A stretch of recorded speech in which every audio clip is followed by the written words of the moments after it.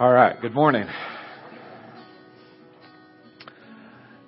If you would, turn with me to the book of Habakkuk. And as I learned this week, some people call it Habakkuk. There will be a formal debate on which one it is later on.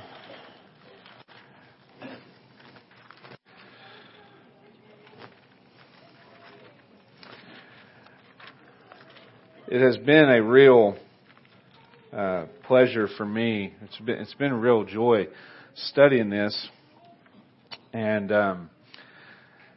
confirmation that the entire Word of God is inspired and it's useful and it's sufficient for all the things in our lives. And I'm really glad that we decided to do this, that God led us to go through this book. And if you haven't been here, Nate and I are going through this book together and preaching through it. And I did the first 4 verses. I did an introduction in the first 4 verses, and then he did verses 5 through 11. And so now we're going to move on into that. And before we get started, just let me go to the Lord in prayer. Father, I thank you, Lord, for your many blessings. I thank you for the teaching we heard this morning by Paul and just the edification that it is, the reminder to be pointed to your word. God, let us always exalt your word. Let us always turn to it for our answers about you and how we should live our life for you. I thank you for this song service that we had. And God, I thank you for the gift of music, for allowing us those gifts. I thank you for the gifted people we have here and just for the songs of praise that you've given us. And I pray, Lord, that you would continue to develop that. I thank you for your word and for this book in particular, Habakkuk. And I pray, God, as we look at at this section of Scripture, that you would speak through your Holy Spirit to our hearts, that we would better know you, God, that we would better understand how we are to submit to you and how we are to live our lives in accordance with your word. In Jesus' name I pray. Amen. All right, so the first 4 verses, I'm going to give you a little review here. The first 4 verses of Habakkuk, we have this prophet. And if you remember, we don't know very much about him. Nowhere else in Scripture do we see anything about him, any kind of lineage or anything like that. We do know, and I want you to remember this, that his name means embracer, or the embracer of God. So that's going to be important later. But Habakkuk here is asking the question, he's asking, why haven't you dealt with the injustice that we have in this world? Why do you let sin reign in this world? And he was specifically talking about the nation of Israel, because at this time, the nation of Israel was running amok. It was after Habakkuk was probably born in the golden age under the king Josiah, and things were great. Idolatry was wiped out. Josiah was doing what was right in the sight of the Lord, but then his son Jehoiakim takes over, and Jehoiakim did not do what was right in the sight of the Lord. And Habakkuk's living in this time where Israel is in all manner of idolatry and living in all states of sin. And for a righteous person, for somebody who loves God, living amongst that is a burden. And that's what the Scripture said. He said he had a burden. And he's asking God, why haven't you dealt with this injustice? Why do you let this sin reign? Why don't you deliver your people out of this sinful lifestyle? And then verses 5 through 11, we have the Lord's answer. His answer was, I'm going to do something you won't even believe. I'm going to explain this to you, and you're not even going to believe it. I'm going to raise up the Chaldeans. And they are going to come in as vile heathens and punish the nation of Israel. And just so you know, the Chaldeans, it is basically Babylon. The Chaldeans come up, it's the nation of Babylon. And this is going to happen, we'll see it later in Scripture with Nebuchadnezzar. And when they take the Israel captive, and that's where you get the book of Daniel and all of those things. But he says, I'm going to raise them up. And go back up there in a few of these verses here. In verse 6 he says, indeed I am raising up the Chaldeans, a bitter and hasty nation, which marches through the breadth of the earth to possess dwelling places that are not theirs. So they're going through the earth, stealing the land, taking everything. They are terrible and dreadful. Their judgment and their dignity proceed from themselves. Their horses are also swifter than leopards and more fierce than evening wolves. Their chargers charge ahead. Their cavalry comes from afar. They fly as the eagle that hastens to eat. They all come for violence. Their faces are set like the east wind. They gather captives like sand. They scoff at kings and princes, are scorned by them. They deride every stronghold, for they heap up earthen mounds and seize it. They're evil. It's an evil nation. It's about as evil as you can imagine. You can think back through history and find other things that were similar. Paul mentioned this morning the Hitler. It's something like the Nazis here. It's like if radical Islam came marching through the United States. That's what this would be like. And they're cutting people's heads off. And they're taking anybody that seems to survive, they take them as captives and make them slaves. That's what this nation was. So there's one thing to learn here. Be careful what you ask for. Habakkuk says, why are you leaving us like this? And then God says, I'm not going to leave you that way. Here's what I'm going to do. I'm bringing these evil people in to judge you. And so that brings us to our text today, starting in verse 12. So Habakkuk chapter 1 verse 12, he says, are you not from everlasting, O Lord my God, my Holy One? So Habakkuk, first he doesn't like the fact that Jesus, or that God has not acted. And then when he gets the answer, what we're going to see here is he doesn't really like the answer either. Have you ever been there? I mean, it's real easy to look and be like, man, Habakkuk. And Nate talked last week or last time about, did he forget about Joseph? Did he forget about Job? Well, and that's true. Obviously, he's complaining against God here. But the question I ask is, have we forgot about Joseph? And how through all the evil things, all the terrible, what looked terrible that was going on in Joseph's life, it was actually saving the nation of Israel. Major blessings from God. Have we forgot about Job? But listen to his response. Are you not from everlasting, O Lord God, my Holy One? And of course, this is a rhetorical question. Of course God is from everlasting. It's a claim and an affirmation of the fact that God has always been. Turn over to Isaiah chapter 40.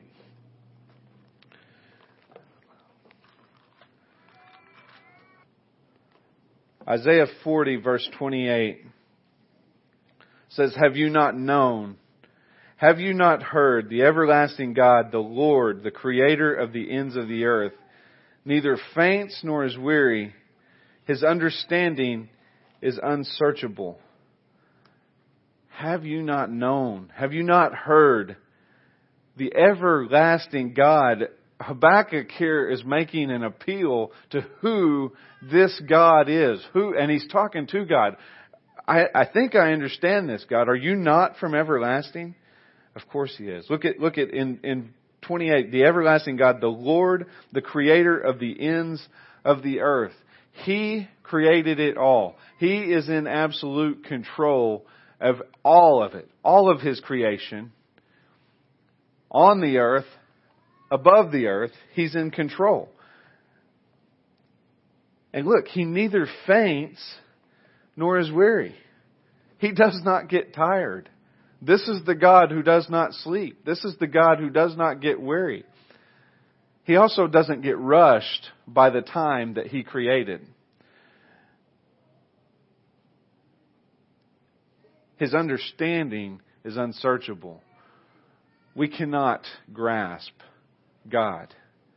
We can get a grasp of God, but we will never, throughout eternity, we will never fully understand how magnificent He is. And so, as Habakkuk's looking at this, he says, "Are you not from everlasting?" And he says, "O Lord, you have appointed them for judgment. O rock, you have marked them for correction."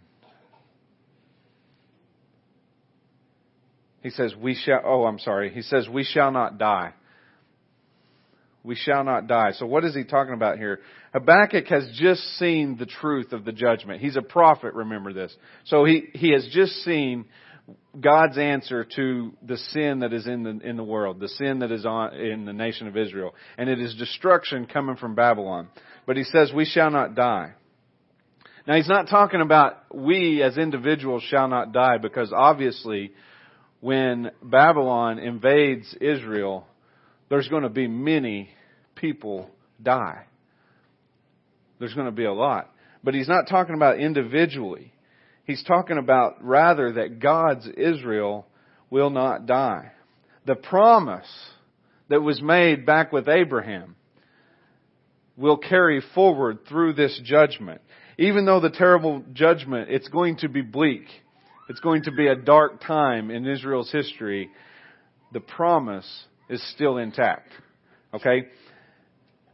He believes this and he prophesies as much, but I'm not sure here that Habakkuk fully understands how that's going to come about. Remember, we're looking back. It's a lot easier, it's a lot more clear for us now who have seen Christ and have seen Him come and have seen His work completed and have had the apostles to expound on that. It's easier for us to understand what's going on, even as Habakkuk is prophesying of what's going on. So I'm not sure he still fully understands it, but he does believe it. And so he prophesies this. And so as we go forward, just kind of keep that in mind. There's even with the prophets, there was cloudiness. And as we read the prophets, it's cloudy. The Christ is all through the Old Testament, but it's not as clear a picture as what we have now. And then he says, "O Lord, you have ordained them as a judgment, and you, O rock, have established them for reproof." And so his conversation turns towards the Chaldeans here. It's almost like as Habakkuk is talking with God, it's almost like he's getting it. It's turning in his mind as he's saying it out loud. Like he's starting to understand here. You have ordained them as judgment. And he calls God the rock. You've established them for reproof. You're from everlasting. I don't understand this. Have you ever had God answer a prayer? And He comes and He works in a way and you're going, I don't get it. I don't understand this at all. Why are you putting us through this trial? Why are you causing this sickness or this financial burden? Why? I think that's kind of what Habakkuk is here, except he's seeing it as for a whole nation. Why are you going to use this group of people to judge us? But he recognizes here that God is the one who has established this. So then look at verse 13. You who are of purer eyes than to see evil and cannot look at wrong, why do you idly look at traitors and remain silent when the wicked swallows up the man more righteous than he? This makes sense to me. Habakkuk is making sense to me in this statement. Wouldn't we respond in a similar way? Okay, here's the United States. You're going to come under judgment. Here's your country. It's going to come under judgment, but we're going to use Islam to do it. So here comes Iran. Or we're going to use North Korea to do it. Here comes the nuclear weapons. And you're saying, okay, I know we're bad, but Islam, look at what they absolutely are evil, right? I can see Habakkuk's point here. Why? He says, why do you idly look at traitors and remain silent when the wicked swallows up the man more righteous than he? This group of people's worse than us. I know we're bad. But they're worse than us. Why would you use them? And he says, you are perfect, God. You can't look on sin. Why would you use this nation for judgment? And then it kind of goes to this, back to the thing where I said, be careful what you ask for. He says, I know I asked for judgment, but this isn't what I had in mind. And remember the first 4 verses, when we went through that, we found that it's okay to question God and to as far as to gain understanding. But what we're seeing here with Habakkuk is a questioning of God's ways. And we're all guilty of that. We all don't understand it. We question it. Even as we read the Old Testament sometimes and we see the way that God dealt with nations, it's easy for us to question that. But here, and so that's what we have here. I know I asked for judgment, God. This isn't what I had in mind. How many times do we pray and want God to intervene in our lives and we have it all worked out how I feel, just do it this way, then we'll be good to go, right? We can just move forward. Okay, God, if you'll just work this thing out this way, and my car's broke down, so if you could just, provide the money for that car, or I don't have a job, but I really want this job. And God says, no, you're not going to have that job. I'm going to provide, but it's going to be through this one that you don't like. Or it's going to be through humility of somebody else giving you a car or giving you a ride or whatever it is. We have these ideas worked out when we pray on how, okay, God, if you'll just do it this way, it'll be good to go. But God says, no, my ways are higher than your ways, and I'm going to do it my way. And at the end of all of it, it's going to be for His glory. He says it's going to be for my glory. And you will understand later, just as Joseph. Do you think Joseph understood when he was in the inner prison? He had done everything right. As far as I can tell, he had done everything right. He avoided Potiphar. Potiphar's wife wanted to have an affair with him, and he said no. And he got thrown in jail for it. And he was in there for years. Do you think while he was in there, he was happy about it? Man, I just love being in inner prison. No, but he held fast to the doctrine of God. And that's what Habakkuk is learning right here. Look at verses 14 through 17. You make mankind like the fish of the sea, like crawling things that have no ruler. He brings all of them up with a hook. He drags them out with his net. He gathers them in his dragnet, so he rejoices and is glad. Therefore he sacrifices to his net and makes offering to his dragnet. For by them he lives in luxury and his food is rich. Is he then to keep on emptying his net and merciless killing nations forever? And you can see in these 4 verses, Habakkuk really gives a great exposition of what man really is. He's talking about the Chaldeans here, but really what he's doing is he's describing mankind. Because the truth is, as we study Scripture, we find out there is none righteous, right? No, not one. There's none that seek after God. We've all gone astray. All of our righteousness are like filthy rags before the throne, before God, right? There is no one righteous. So what he does here, he's describing the Chaldeans, but what he really does is describe mankind. He says, you've created men like fish. And then what happens? The Chaldeans come in and they bring them all up with a hook. They gather them up with a net. But the truth is, we're no better than the fish. We're like worms. We're like snakes. We're crawling on the ground, living in no accordance with God-given authority. He's describing the Chaldeans, and it's a very accurate description. But the truth is, it's our description as well, apart from Christ. Verse 16, he says, He sacrifices to His net and makes offerings to His drag nets. This is a problem. As I was studying this, I realized it's probably more even in my life than I knew. And I was aware of it. But he's referring here to mankind depending too much on themselves. Too much on their skills. Too much on their strength. Too much on their intelligence. Too much on their careers.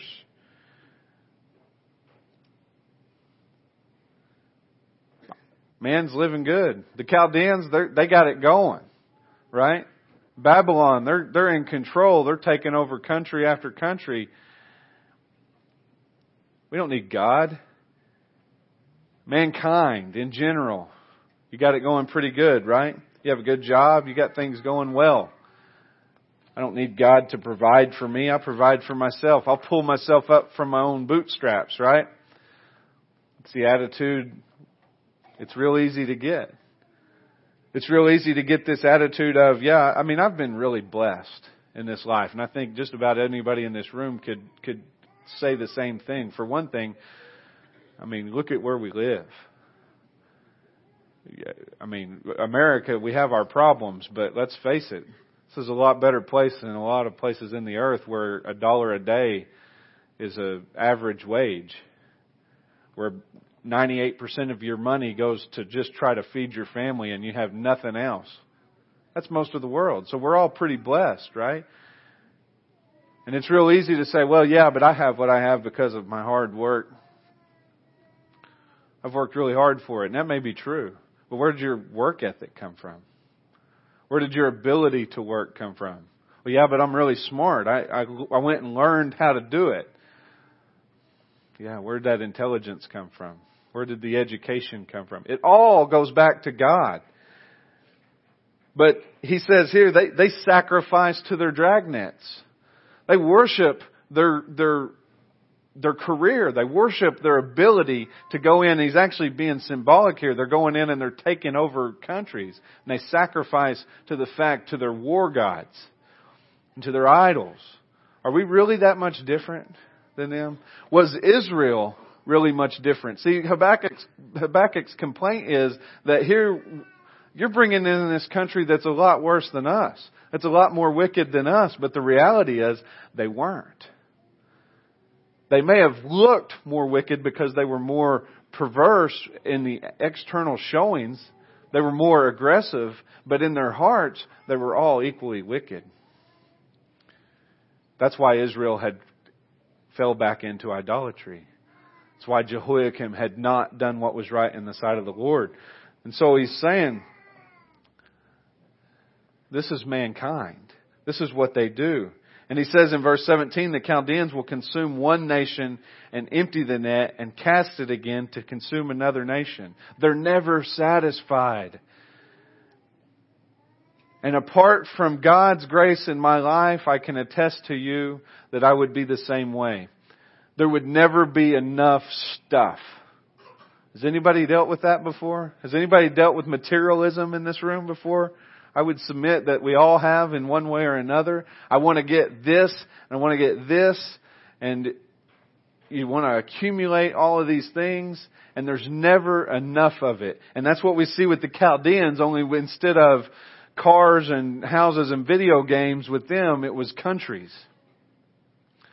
And it was countries because they had the power to do it. They had the strength. And God was allowing them, and He was actually using them. But it was never enough. And so Habakkuk asked the question, how long will this go on? And again, be careful what you ask for. Because you remember how this whole thing got started. How long are you going to allow this? Well, now God says, I'm going to put an end to this idolatry of Israel.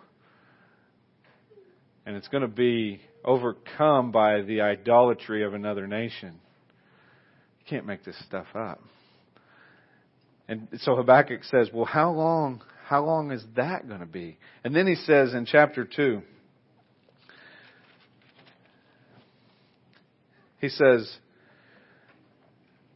I will take my stand at my watchpost and station myself on the tower and look out to see what he will say to me and what I will answer concerning my complaint.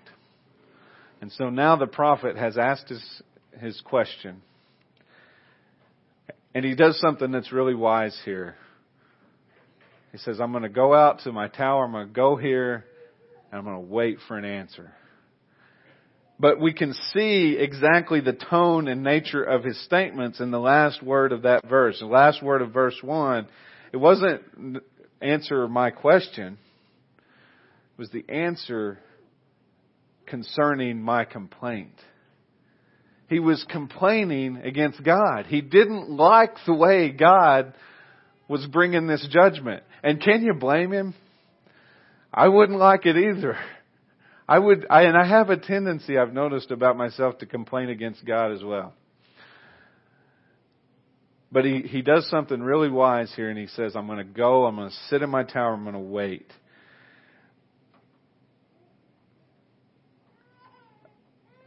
There's times, I think, when we need to just quit trying to figure out what God's doing. Or we need to quit trying to figure out a solution at times and just be still. We need to just be still and wait upon the Lord. That's what they were doing in the upper room on the day of Pentecost. And what did God give them? He gave them the Holy Spirit as an answer. Habakkuk here, he's been complaining, he's been asking these questions, he's been bringing all these things out, and finally he says, you know what, I'm going to go sit in the tower, and I'm going to just be still. I'm going to stop trying to figure out the solution. I'm going to stop trying to figure out what you're doing. I'm just going to wait on you, Lord. And then in verse 2, he gets his answer. And the Lord answered me, write the vision, make it plain on tablets, so he may run who reads it. He goes, get ready. Get your pen out, because I'm going to give you the answer. It's so solid of an answer that you need to put it on stone, that everybody that you come in contact with needs to read this, because why? It's a warning. He says, he who reads it may run. Once you read this, you can get out. It's a warning to the nation of Israel. This judgment is coming. Judgment is coming. Now, how much does this apply to our lives today? It's coming. And I know that some of you have been like I have. And when you look at the sin that's going on around us, and how long, oh Lord, are you going to allow this? Paul and I talk about every day at school. And we find new sinful practices that are going on amongst the high school kids. And it's like, wow. I mean, I was thinking about it the other day. I've been teaching high school for 15 years. I would love to go back and teach again 15 years ago. That's how much it has devolved. That's how much it has digressed in 15 years as far as just general morality goes. This sinful world is ramping up. And I know that some of you are tired of it. And you're saying, how long, oh Lord, before this comes? Well, the judgment is coming. It's just as sure as it was for Habakkuk that it's coming.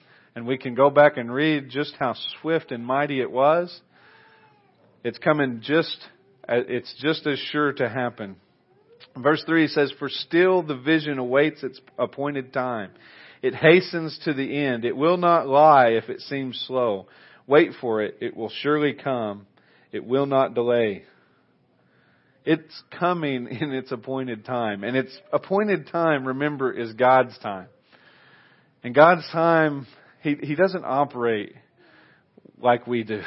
Praise the Lord that He doesn't. He doesn't get rushed. He doesn't get hurried.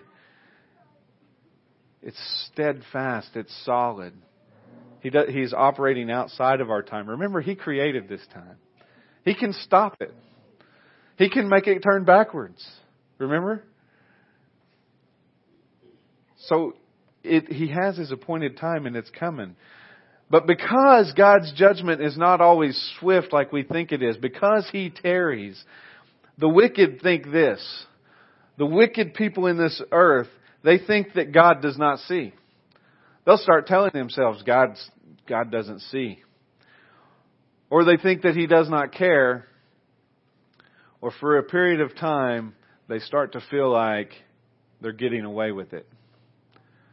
The more you do a crime and don't get caught, the more likely you are to do that crime the next time. The more you do that crime the next time and don't get caught, the more you drink it down. You drink that sin down. And it's the same. That's a crime, but it's the same way. I mean, you can see it with law enforcement. They know that. Sooner or later, they get sloppy and they catch them. It's the same way with us and sin. The more we do it and don't get caught, the more we are bold in doing it the next time. Because our minds work in this way where God hasn't judged me so I can get away with it. He's not going to let sin go unpunished. He's not going to let crimes go unpunished. He's a just God. But then the righteous, even those of us who belong to Christ, sometimes we'll think that our prayers are going unheard. Or sometimes we'll get it in our mind, well, it doesn't pay to live right. Has anybody ever dealt with that? Be honest with yourself. You've been in a business and you're doing everything right and the guy down the street is cheating and lying and doing everything wrong and his business is flourishing and yours is struggling. Happens all the time. And we believe this lie that our prayers are going unheard. Now, we wouldn't say that because we all know that's not true according to the Word, but in our hearts and our minds, it dwells. Or we start thinking, man, what's the point? What's the point of doing it right? That guy, man, if I just go a little bit over the line, man, I could finally get ahead. I could finally get caught up.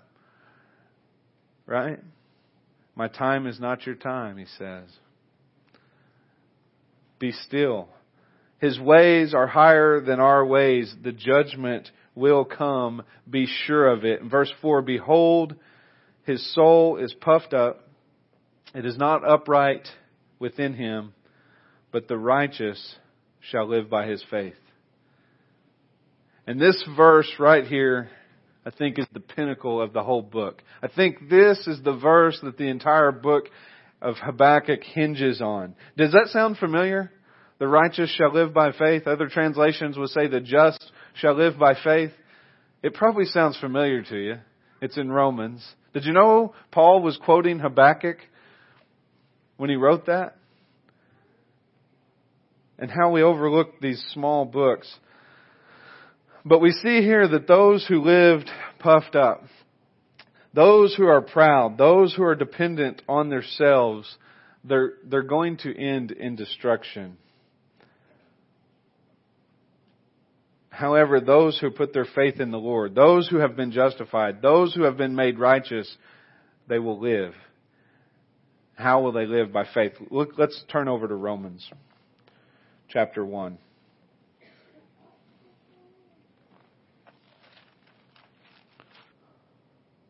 Romans 1 verse 16. So you want to know how the righteous are going to live by faith, or how the just is going to live by faith. It's answered here. See, like I said earlier, Habakkuk, he probably didn't see it as clear as Paul did, because Paul was looking backwards to the cross. Paul had understood the gospel in its entirety. Habakkuk was still seeing forward, trying to see it clearly.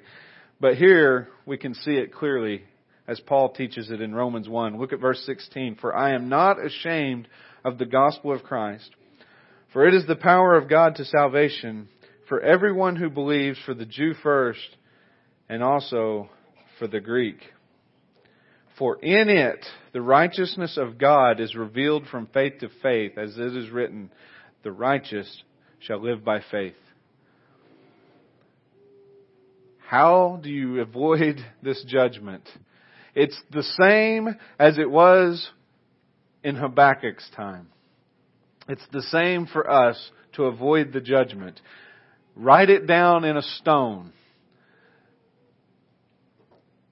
It's right there in verse 16. It's by the gospel of Christ. It says the righteous shall live by faith. Is there any righteous? No. There's none righteous, no, not one. So how does this come together? How is this possible? If there's none righteous, but the righteous shall live by faith, we have a problem here. We have a gap that we can't explain, except that the gospel explains it. We become righteous by the righteousness of Christ. Right? When He died on the cross, do you remember what He said? He said, "My Lord, why have you forsaken me?" That was when, it was at that moment, I don't remember what song it was that we sang it today. The wrath of God was satisfied. He received the sin of all of His people. Every single one of them. Every single sin. We sang it in It Is Well With Our Soul. Our sin, not in part, but the whole. Every single one of them. Every sin you've ever committed or ever will commit when you are in Christ was nailed to that cross. He bore the punishment for it. And in exchange, we call it the great exchange, He imputed His righteousness on us. So when God looks down on you, He no longer sees your sin. It's gone. Because He saw your sin on Christ. But when He looks down on you, He now sees a covering of Christ's righteousness. And that's what He's talking about here. He's not ashamed of the gospel of Christ because it is the power of God for salvation for everyone who believes. How do you come into this? You believe in it. I remember in the first 4 verses, we talked about righteousness. We talked about salvation and justification. And I said this, and it's so true. If when you talk about your justification and your righteousness, and you're trying to fit yourself into this statement, for if in the righteousness of God is revealed from faith to faith, and the just shall live by faith, if you're trying to put your name in there, and you're doing it by any manner other than Christ's righteousness, if you think of anything on why I should be saved, why should you be saved? And you come up with anything other than Christ's righteousness, other than the Lord thought it good for that to be, other than His work on the cross, then you're in sin. Then you're in error. And I made this statement, and you need to repent. And if you can't repent of that, then you're probably not saved. I know that sounds harsh, but it's reality because it is by Christ alone and it is by faith alone. That's why He says the just shall live by faith. And that word, as we look at that, there's two meanings here.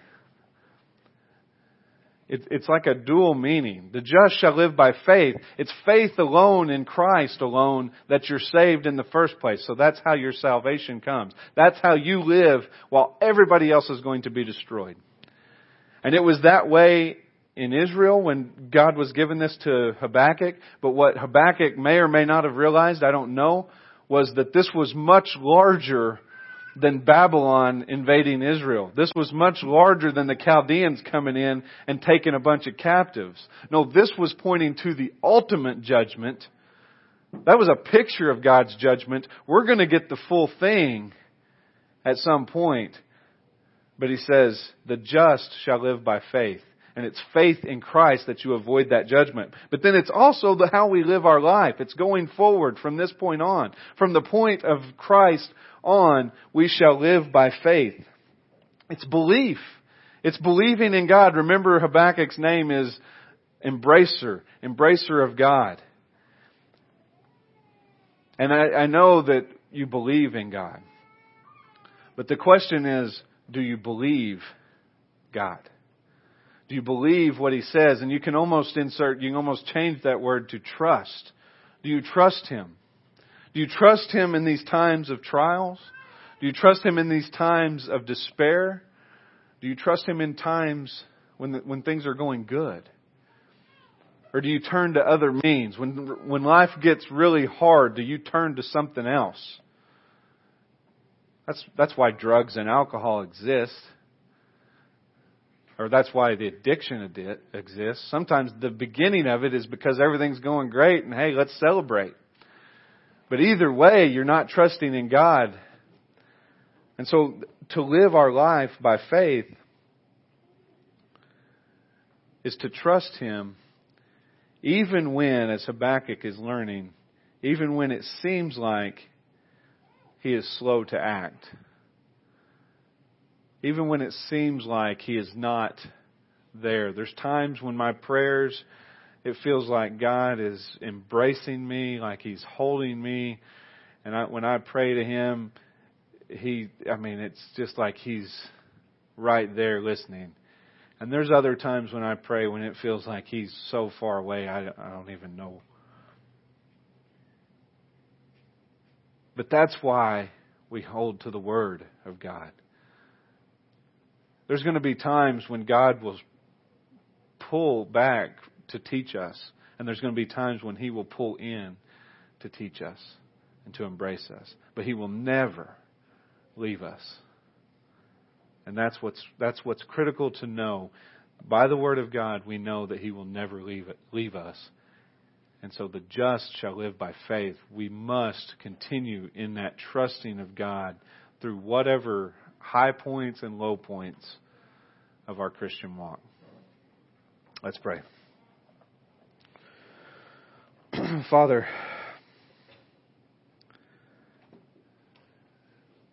Lord, forgive me. It just so inadequate. Lord, the walk as I go through the world, as I go through my life, and I realize I am so far from this. I can see myself in the bad points of Habakkuk. I can see myself in his faults very clearly.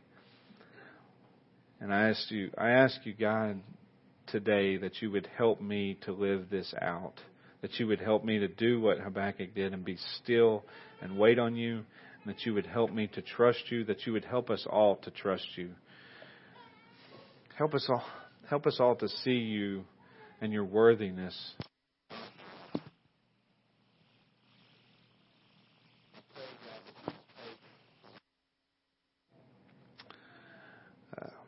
And use it for your glory, Lord, as I certainly am unfit, am unworthy, and unqualified to proclaim it. However, that your Holy Spirit can explain it, and I pray that it would take root in hearts and that they would apply it, that we would apply it in our lives, Lord. In Jesus' name, amen.